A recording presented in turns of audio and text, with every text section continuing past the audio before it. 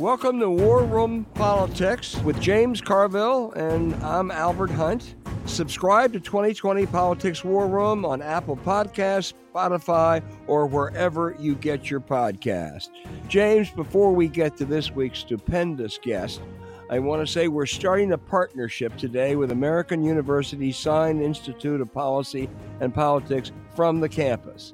Now, with enormous respect for LSU and Wake Forest, no university will more light up the boards than AU with its rock star president, Sylvia Burwell. We hope Sylvia and the Sain Institute's Amy Dacey will let us ride those coattails in the times ahead. We have the guest that you would want to have today, Jonathan Martin, the chief political correspondent of the New York Times. Jonathan, I'm going to start with a really tough question because that's the status that you command. You're not only a great reporter, but you're married above yourself, as Carville and I did.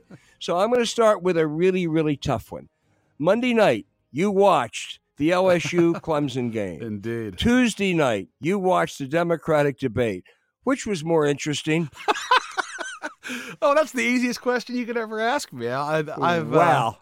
Having married a Louisiana and adopted the LSU Tigers, I can say without hesitation that Monday was far more entertaining, especially if you take out the first quarter. It was far more entertaining. The final three quarters of the game were excellent and riveting for my money. And the debate last night had a few moments, but I don't think in the annals of political history we're going to be talking about the January 2020 debate here in the years to come.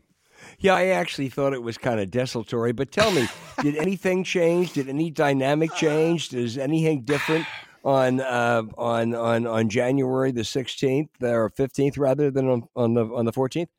I thought Warren helped herself last night, Al. I thought she made a compelling case for why she can win, not just in the moment with Senator Sanders and talking about women and the question of electability, but I thought throughout the night, look, she's a really articulate candidate. And in these kinds of forums, you got 2 hours, especially with a smaller stage, which you have now. You had 6 candidates there last night.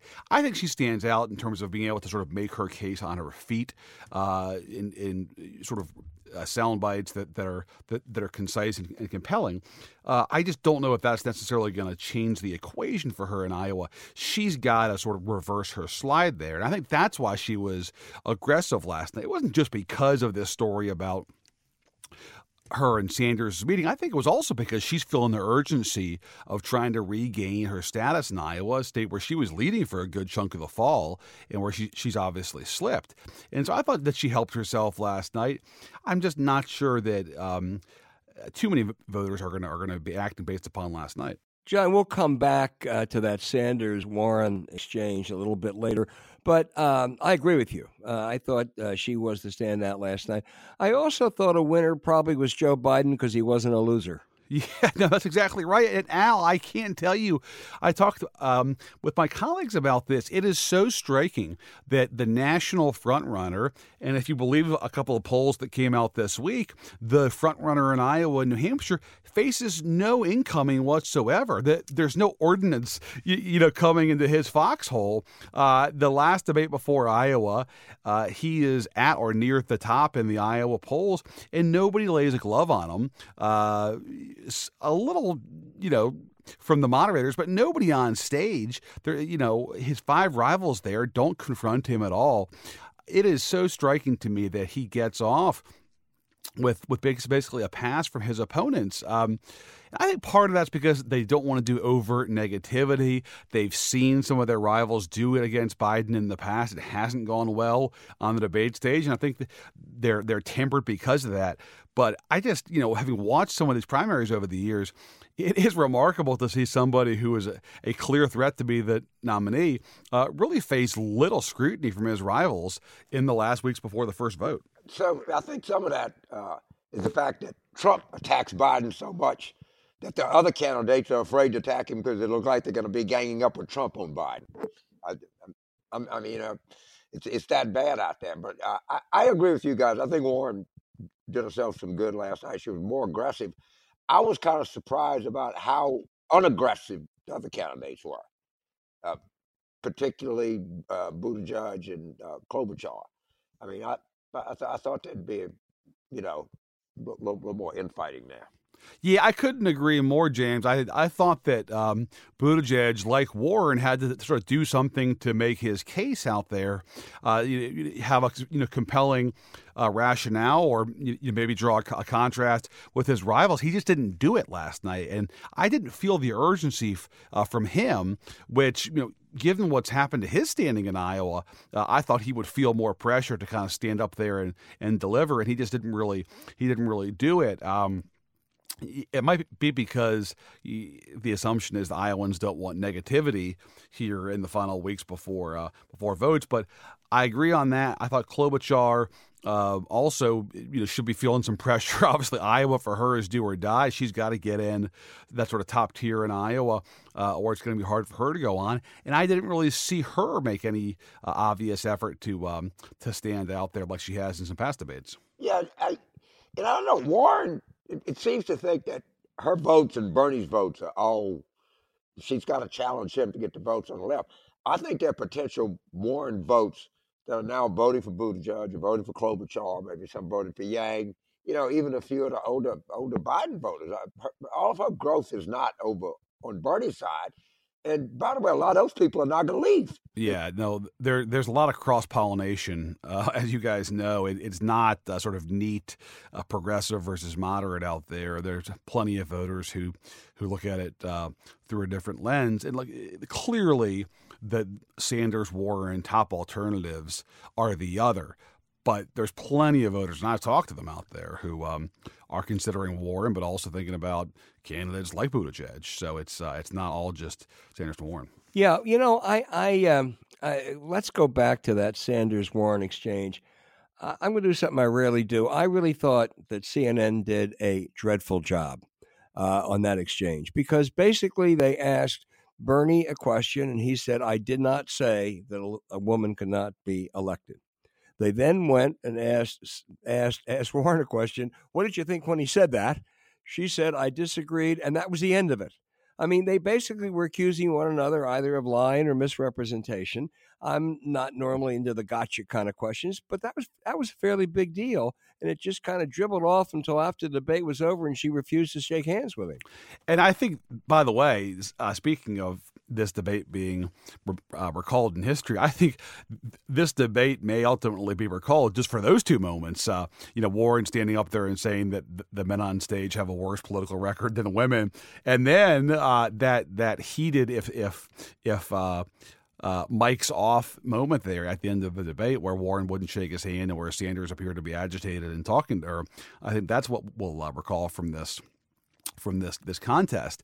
And by the way, it's important to note that there's such a risk in a multi-candidate primary of two candidates sort of going negative against each other. And I think that may also be part of the hesitation from Buttigieg and Klobuchar last night, by the way, is, they don't want to get in a mud fight, because oftentimes when that happens in this kind of a six-way race, that can redound to somebody else's benefit besides the Party A and Party B who are engaged in the fight. And I think that's why progressives are so worried this week, guys, is because they see that this escalating fight between Warren and Sanders, and they worry it's going to hurt both of them. Well, let me make a point, John, because you're so right, but that even is more true with the Iowa caucuses, because the way they work, you get into a room, and if one candidate doesn't have that threshold, then everyone else, or those that do, try to enlist them. If bitterness, comes in between candidates, that makes it a bit harder to enlist other people at various places. It sure does.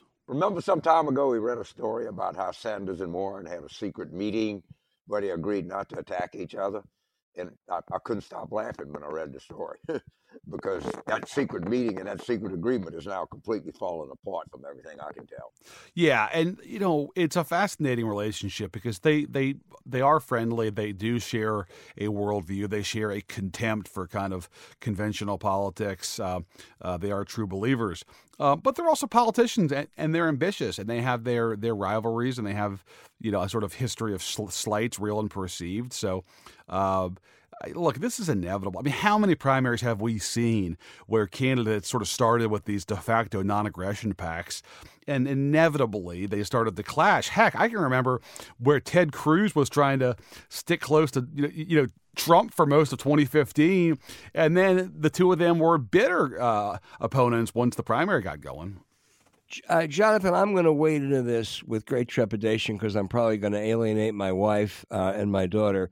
But I think there's kind of, a mantra has developed that the Democratic Party has a problem with women and candidates of color, all white.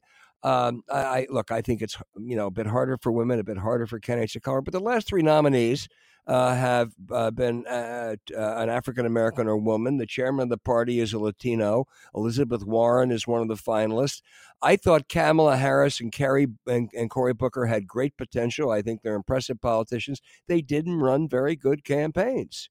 They didn't have a whole lot to say. And I also think Cory Booker in particular, but Harris too, made a mistake by going left. I think they could have really been, the real answer to Biden and taking on Bernie, because that's really where they both are. So I think it's a bit of a bum rap. Am I wrong? Well, it's a more complicated equation because the candidates who tend to do the best among African Americans and Hispanics are the two 70-something-year-old white guys, and Sanders and Biden. Look, Biden has been strong in this campaign since day one, in large part because of the sort of deep connection and support he enjoys from the black community. Bernie Sanders has become a real force in California and is growing in Nevada, in part because he does really well with Hispanic voters, especially younger Hispanic voters. So, it's just difficult to say that Democrats have a problem on race or gender, given that some of the very voters who fall into the sort of categories as voters of color are supporting the white candidates. Now, that's for complicated and sort of pragmatic in some cases reasons, but I think that sort of explains this primary. If Kamala Harris and Cory Booker had done better with non-white voters, they wouldn't have dropped out. And so I think that was their challenge more than anything else, is that the political allegiances of Democratic voters are not simple. They're not straightforward. They're not simply sort of aligned with the gender or the race of said voter. It's more complicated than that. It's based upon relationships, history, views of who can win.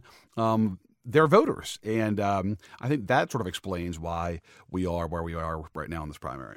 Yeah, but Kamala Harris got in the race. She was the most interesting candidate there was. I mean, it was just everything about her screamed different. People were, God, what has she got to say? What kind of crowds is she getting? She had 20,000 in Oakland. Yeah. And then she didn't have anything to say. And having covered that campaign pretty closely, I think that some of her own supporters would actually agree with you that, not having a coherent, clear, consistent message was a huge part of her challenge. And I think that that campaign was sort of never sure how they wanted to present her. And they were, caught up in trying to position her ideologically. And it was a sort of challenge from day one, as her own folks would tell you. I will say, guys, it's striking if you talk to especially older black voters.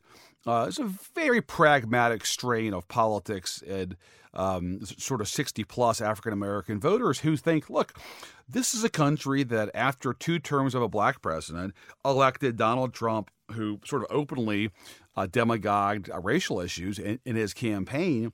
That same country 4 years later, might not be willing to turn to somebody who is, also going to make history, also going to sort of break barriers. We got to play it safe because white America isn't going to want to sort of make history again. And the safest play that we can make to get him out of office is Joe Biden, who's an older white guy. That's the calculation that I've heard time and time again from older African-American voters. So, I think there is a sort of pragmatic strain of politics here in the black community, especially among older blacks. And looking at that Ann Selzer Iowa poll of about a week ago, James and I are Selzer sycophants. She's as good as there is in the polling community. Whoa, a couple numbers really struck me more than the overall numbers. Among young voters, 35 and under, Bernie Sanders, 36%. He almost laps the field. No one's even close. 78-year-old guy who just had a heart attack a few months ago is the darling of young voters. Joe Biden, by the way, got 4% of young voters. What's Bernie's appeal to the young people? Is it the socialist pitch or what, John? It's incredible. I mean, it reminds me of that great philosopher of American politics, two Americas, as John Edwards famously put it. I mean, there are two Americas in this primary. There's young America and there's older America. A young America tends to like Bernie Sanders a heck of a lot more than older voters do. Why is it? I think it's in part because of ideology, Al. I think it's also because they see him as sort of an unvarnished truth teller who speaks in straightforward ways, doesn't shade his rhetoric, and he's somebody that they believe has a sort of simple, coherent, speaking of coherence, a simple, coherent, unadorned message about social justice. And, I think they like that authenticity. I hear it time and time again. He's real. He's authentic. He is who he is. I think that is really a refreshing element for our younger voters in addition to the ideology. Yeah, clearly. I mean, the older blacks, they have an expression, did you walk the walk or talk the talk? And they feel like that Biden has walked the walk. And he particularly walked the walk as being Obama's vice president. And they look at Biden and they see a friend and say, you know what, this guy's been here. I know him. I trust him. A lot of you people have a lot of great plans, but I'm not buying that right now. I'm going with what I know. And to that extent, they're very almost kind of conservative voters. Oh, yeah. No. There is definitely a sort of a caution that you see in the African-American community when it comes to their choices in Democratic primaries. And as both of you guys know, that's been a sort of truth to Democratic politics for decades. Now, they historically have lined up with the more moderate establishment nominee. You can go back to the Mondale campaign against Hardin in '84, and that was certainly the case there. So this is not a new story. You were in grade school. John Martin, you were in grade school. Yeah, well... Then. I was getting closer to junior high, but yeah, fair enough.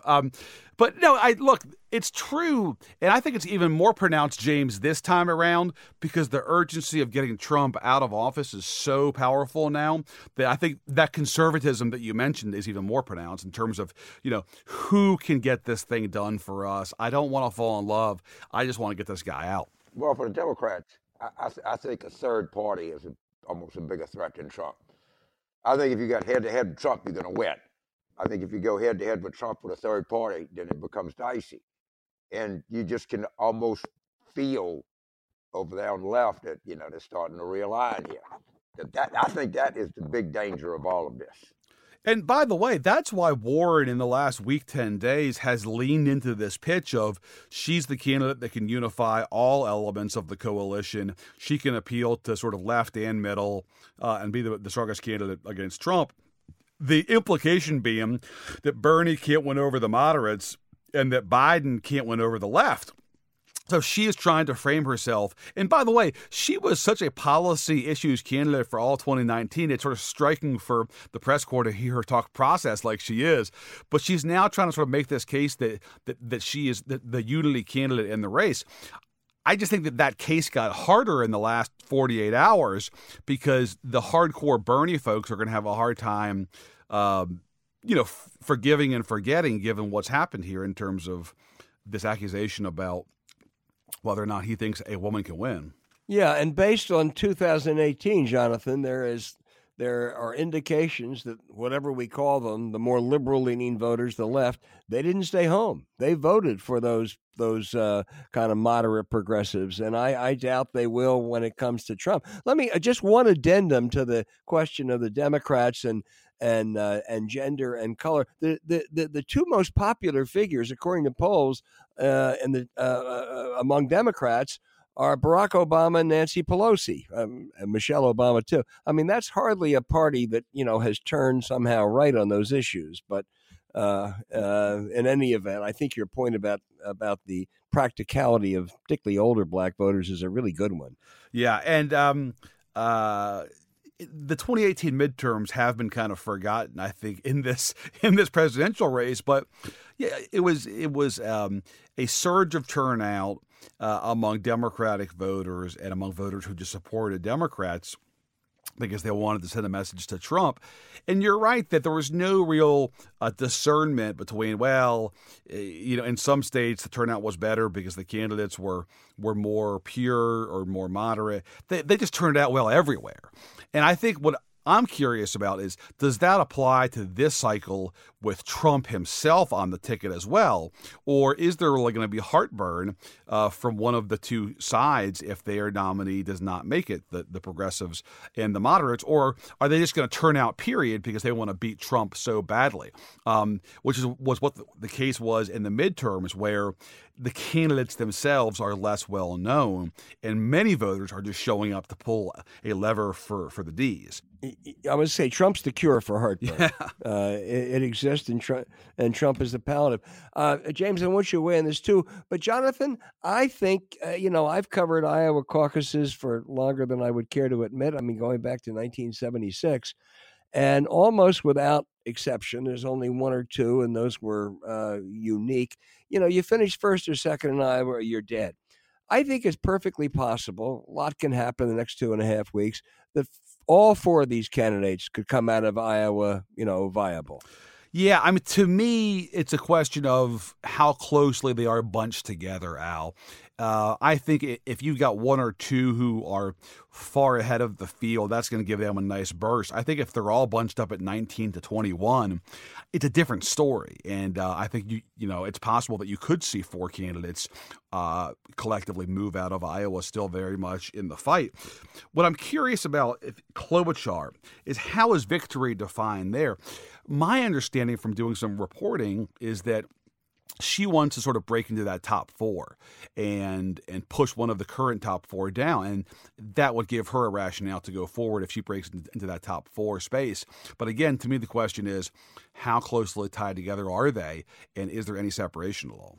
Well, Klobuchar cannot say, hey, I finished a good fifth. I mean, that just doesn't I agree cut with it. that. She's got to knock somebody off. And there was a lot of talk about how well she did in the last debate. She gets great press coverage in Washington. And then Ann Selzer came out and said she's at 6%. I know. It's happened time and time again, too, where she gets nice coverage following a debate. She gets a good burst of money online following a debate. And we kind of wait for this boomlet, and it just doesn't happen out there. So if it's not happening now in the next week, 10 days, it ain't going to happen. So let's go to a caucus night. Now, we know that the turnout is going to be breathtakingly high, and we know it's going to be complicated. The returns, how they come in, it's going to be very important that if somebody kind of leads early. I'd rather be in the lead at 11:30 at night, and then when you wake up in the morning and said, well, actually, western part of the state came in, it wasn't as good. But what will have any experience with interpreting and counting this level of turnout that we're going to see here on Monday, 3 weeks? Yeah, I mean, I think the turnout will probably hit 2008 levels when you had Obama bringing a lot of new people into the process. I think it's gonna soar. The Iowa Democrats say that they're ready, but I don't want to complicate this too much for your listeners, but it's going to be a more sort of transparent process in terms of revealing numbers that I think could make this thing even more complicated. To keep it simple, they're now going to release the first raw vote totals of who got how many votes in the initial count at these caucuses. So you could have a candidate who has more raw votes at the outset, but then in the second and final vote, when the voters realign, to borrow the phrase the Iowans use, you could have somebody else who winds up with having the most votes. Because if you don't hit 15% as a candidate in that first vote, then your supporters have an option of either leaving the caucus or joining forces with a different candidate. And so it's that latter possibility that could give somebody an edge in the second balloting, even if they didn't have the most raw votes in the first vote, if that makes sense. And I think the key to whether someone's going to get 22 or 24% is how well they do in those rooms. I mean, last time, according to all evidence we have, it was Ted Cruz being able to swarm the room and pick up Ben Carson and other delegates who didn't make that threshold, which is why, in the end, he actually defeated Donald Trump in Iowa. And Bernie's done it before. Presumably, he's prepared for that. Warren and Buttigieg say they are. There's some questions about Biden, but that's a really important point at the end if it's a close four-way race. And look, I expect if you have somebody who has the most raw votes in the first vote, but they don't ultimately have the most votes in the second and final tally, I fully expect that their staff is going to go, and overdrive with the spin and just say, look, we got the most votes, period. More Iowans showed up to caucus for us than any other candidate. We won the most votes.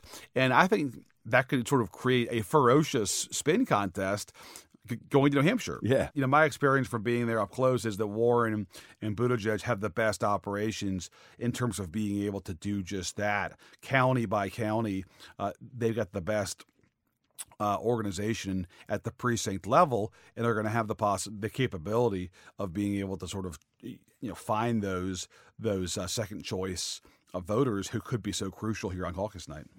Well, listen, John Martin, this has been terrific, and 2.5 weeks. My guess is it may be an exciting night, but it won't equal the LSU-Clemson game, but that's okay. I don't think any caucus, Al, is going to be able to equal the LSU-Clemson game for James tonight. But look, thanks for having me on.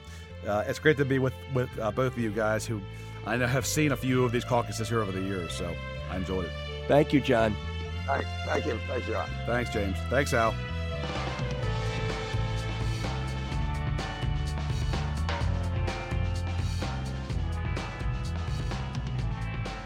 James, all right, after a week's absence, which was sorely felt by us and all of our listeners, we have Christy Numbers Harvey back on today. What do you have for us, Numbers? All right, fellas, look, I'm not going to lie. Technically, I did have the flu last week, but really, I was spending about 90% of my time focused on what's happening with the Astros cheating scandal. Won't get into it now, but I'm pretty prepared in case they tap me to be the new commissioner of baseball. But I did take a few minutes to focus on a couple of other numbers, and I'm going to run them by you. Okay. My first number is $307 million. Now, this is the amount of money that Tom Steyer and Michael Bloomberg together have already put into their campaigns. Steyer's at $106 million, and we saw what that's done in Nevada and South Carolina. It's been enough to get him in this week's debate. And also, Bloomberg has put $211 million into California and Texas and Florida, and he's all the way up around fifth in the national polls. So here's my question. Hunt, I'll start with you. We know that money talks, but are these guys buying their way into an election, or do you think they're simply filling a void that these other candidates aren't being able to fill? What do you think? Well, of course they're buying their way into an election. That's why you spend that kind of money. I mean, Tom Steyer shouldn't have been on that stage last night. There were other candidates that would have been, I would have rather had Cory Booker or someone else there, but he didn't have $106 million to get up to 12% in Nevada. As for Michael Bloomberg, listen, if these four guys or this woman and the other three guys all survive those first four contests, and we go into with a fairly even race into March 3rd and Super Tuesday, Michael Bloomberg's money is going to matter a lot, and he's going to come out with a bunch of delegates. James, is this a bad thing, or is this just how the system works these days? It's just a thing. Yeah. Okay. I guess the way the system works these days, it's able to do that. Supreme Court, other than you pass a constitutional amendment limiting money in politics, this is just the way that you go. And it's not going to change. Well, I'm going to shift gears just a little bit here to my second number, which is 4. So last week, Donald Trump was talking about all of the actions he's been taking in Iran and said that all of this had to happen now because he believed, quote unquote, believed that Iran was planning imminent attacks on 4 U.S. embassies. Now, this claim was not repeated in the briefing that Esper and Pompeo had with lawmakers. And then Defense Secretary Esper walked it back on the Sunday shows. So as I'm I'm still trying to get my head around all of this Iran stuff. It feels really slippery to me still. I just wanted to hear you guys out on this. James, I'll start with you. That constant hyperbole and the gilding of the lily that Donald Trump does, I know is super annoying, but how dangerous is it, especially when we're talking Iran? Everything he does is dangerous. I mean, last night, I think that Trump and Trumpism is the greatest threat to this country since communism. Maybe more because more people will be attracted to racism than socialism in America. I don't think the guy has any idea what he's doing. I think the people around him that know anything are scared to death. I think he's unstable. I don't think this is at all normal. I wish there was something I could do about it. There's not very much. Christy, going back to your number 4, yeah, there's a simple explanation. He made it up.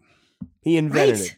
Right. I mean, it could have been 3, it could have been 14, it could have been 16 or 17, because he was, to put it nicely, lying, which he does, 15,000 times since he's been president. And, the fact that his defense secretary and secretary of state and national security advisor had to gild it, it's just, as James says, we've never seen anything like this. It's nothing. What they ought to do is quit doing every time he lies. If he ever tells the truth, they should put a headline. Start to count it. Start to count it. Yeah. All right. I have one final one, and that is 71. And this one's for you, James. This season, 71 of LSU's 91 touchdown drives took 3 minutes or less. Look, it takes me longer than that to fix a cup of coffee. That's pretty impressive. So, James, I saw on CBS Sports, they were asking, is this the best team, the best season, the best player, and the best coach of all time? So I just thought I'd throw it out to you. Is it? 71 Nebraska. Some people claim it's the only team in the history of college football to beat 7 teams that were in the top 10 when they played them.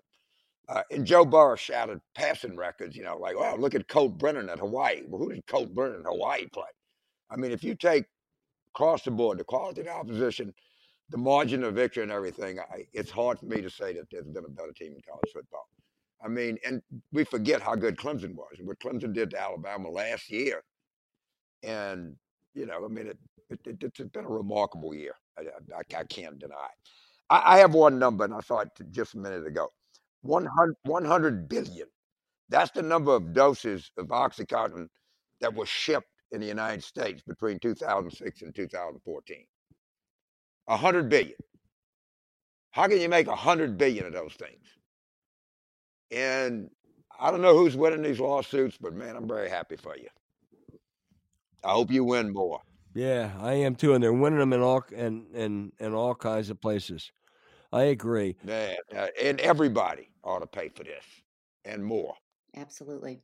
Okay, Numbers, it's great to have you back. And I'm going to time you. I'll bet you can make a cup of coffee in quicker than 3 minutes, but we'll see. Huh? Very particular with my coffee. You know that, Albert. All okay, right. guys. See All you right. next week. Take care. Bye.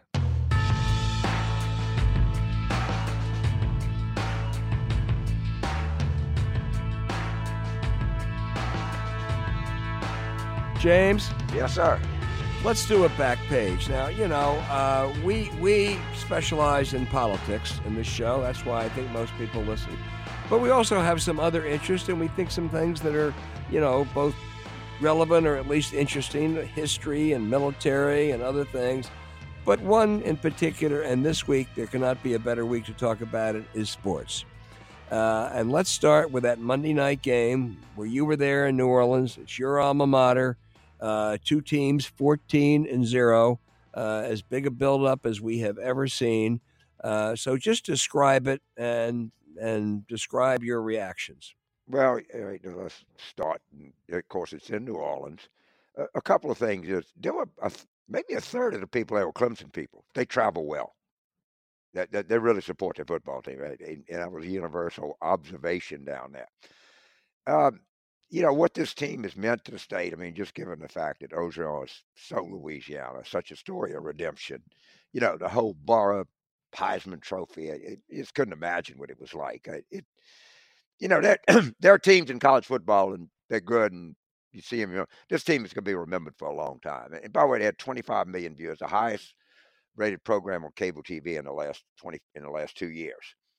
Uh, if they keep going and have success, that LSU is going to establish itself as a national brand because Orgeron is just a more sympathetic person than Saban or Dabo Swinney or Urban Meyer was, any of these kind of big name coaches. I mean, Orgeron's a guy that's easy for fans to like. And he will, after Joe Burr, he becomes the real face of our program. So I think we're looking good going forward. Well, I do too. Now, I'm not quite ready to put him in the Nick Saban category yet. He's got one. I did not put him. I was saying in terms of the way that fans look at him, he's a much more likable person than Saban. Of course, I'm not saying he's his coaching record, but when I'm saying Urban Meyer, or even Dabo, they're not as likable as Orgeron is. They're not as approachable. Mm-hmm. Mm-hmm. That's the point I was making. Yeah. So it ended up a I mean, Clemson was good. I mean, this was not, they played a good game. And when they were up by 10, were you worried? Yes. I was panicked, but I shouldn't have. I mean, because I've seen these guys do it so many times. And I was worried right till we recovered that fumble, but that's me. I mean, I'm gonna worry right to the end. I mean, Trevor Lawrence had that game against Ohio State. I mean, you're always wondering, he had he overthrew like 8 receivers, but we had something to do with that too. And just Barr is just that good. I mean, and our receivers are. Yeah, I thought, they're two great coaching staffs. By the way, I saw where your offensive coordinator is going to the Carolina Panthers. He's that says, an awful lot about him. I thought, they're two great coaching staffs. The one mistake I thought Clemson made to try to guard, who's your player number one? God, he's Ja'Marr good. Chase. To try to guard him one-on-one was insane. That guy was an All-American. You just cannot guard him one-on-one. Now, maybe you give up something else, but you knew you were going to get what did he score? 3 touchdowns? It was. The problem is if you double team him, then you got Jefferson, you got Terrence Marshall, you got Thaddeus Moss. Yeah. They're just too many weapons. Yeah, there were a lot. They just do. And plus that guy didn't do a bad job of covering Ja'Marr. They just Burrow would throw the ball right in the basket and then make a catch that was unbelievable. Yeah, he is good. Let's switch sports. Major League Baseball, but in what may be the biggest scandal since the Black Sox 101 years ago, the Houston Astros were caught cheating. The Major League Baseball commissioner suspended the manager and the general manager. The Astros then fired both of them. They were stealing signs, and throughout the entire 2017-18 seasons, including their 17 World Series victory. And it ends up the Red Sox, the bench coach then was who was the Red Sox manager. He too was really fired yesterday. The Red Sox are being investigated. This is a problem for baseball. Fans don't like cheating. Yeah, look, everything's been said. I agree with everything that's been said. But stop and think of this for a second. They put the center field camera and it's adjacent to the dugout. All right. That's like telling a high school football team that you're walking by the girl's shower and the door's open, but don't look. All right? Don't look. So right there in the dugout, you have the capacity to steal signs. It's hard to say I'm not going to do that. It's almost like, shit, go back there and look, and whenever I get in the changeup, let me know. And they're punished. They're going to be punished. It made a difference. It was against the rules, but, man, there was a lot of temptation out there, I'll tell you that. Well, there may have been. I don't know how many others, though, took that temptation. They did it, and they did it flagrantly. It was really done methodically, and it was done, with drums and signals and everything else. I must say, I thought the coming down hard was right. I don't quite understand why that owner of the Houston Astros wasn't suspended at least for a year. They said the general manager was suspended because he was in charge of it, not that he did it. Well, who's in charge of him? I think the owner got off light, and I'll tell you why. Because that's one of Manfred's bosses. And just a quick story. One time, Weichfowler, a former congressman, senator from Georgia, was applying for baseball commissioner. And he went in there and he told the baseball owners, he said, I can bring you're going to have a lot of political issues, and I can really help you with that. And Steinbrenner said, why would we hire a little pissant like you when we could get someone like Colin Powell? And Weich looked at him and said, because you don't want to get someone you can't fire. Well, Manfred knows he can be fired, and I think the owner of the Astros got off really easy. Yeah, probably did. I mean, it makes more sense. I mean, he fired, Hinch and Ludau, but he had to know about it too. I mean, it's his team, but the owners don't accept responsibility. Yeah, that's not going to happen. No, that's absolutely right. I think it will be. I think like the steroids crisis of 15 or 20 years ago. I think it will have a preventive effect. I think teams are going to think twice again before they cheat. Also, our Nationals, James, in preparing for the World Series, came up with this incredibly complex system of changing. Every pitcher had a different signal. One right because I saw that because they thought the Astros were likely to be cheating again. Yep, they did. I mean, they dealt with it. Well, the way they used to deal with it, they just throw at your head. You're right. I mean, it's not there with the temptation was there. Also, it's not new. I used to work for the Wall Street Journal, and they broke a marvelous story some years ago that the most famous home run of all times, 1951, Bobby Thompson against Ralph Branca in the Polo Grounds to win the pennant for the New York Giants, that the Giants stole the signal, and Thompson knew what pitch Ralph Branca was throwing. There's a whole book about it called Echo in the Green. It's pretty good. I mean, it's very, very detailed and very, very compelling. Yeah. Bobby Thompson took the train to Staten Island after that game. Times have changed a lot.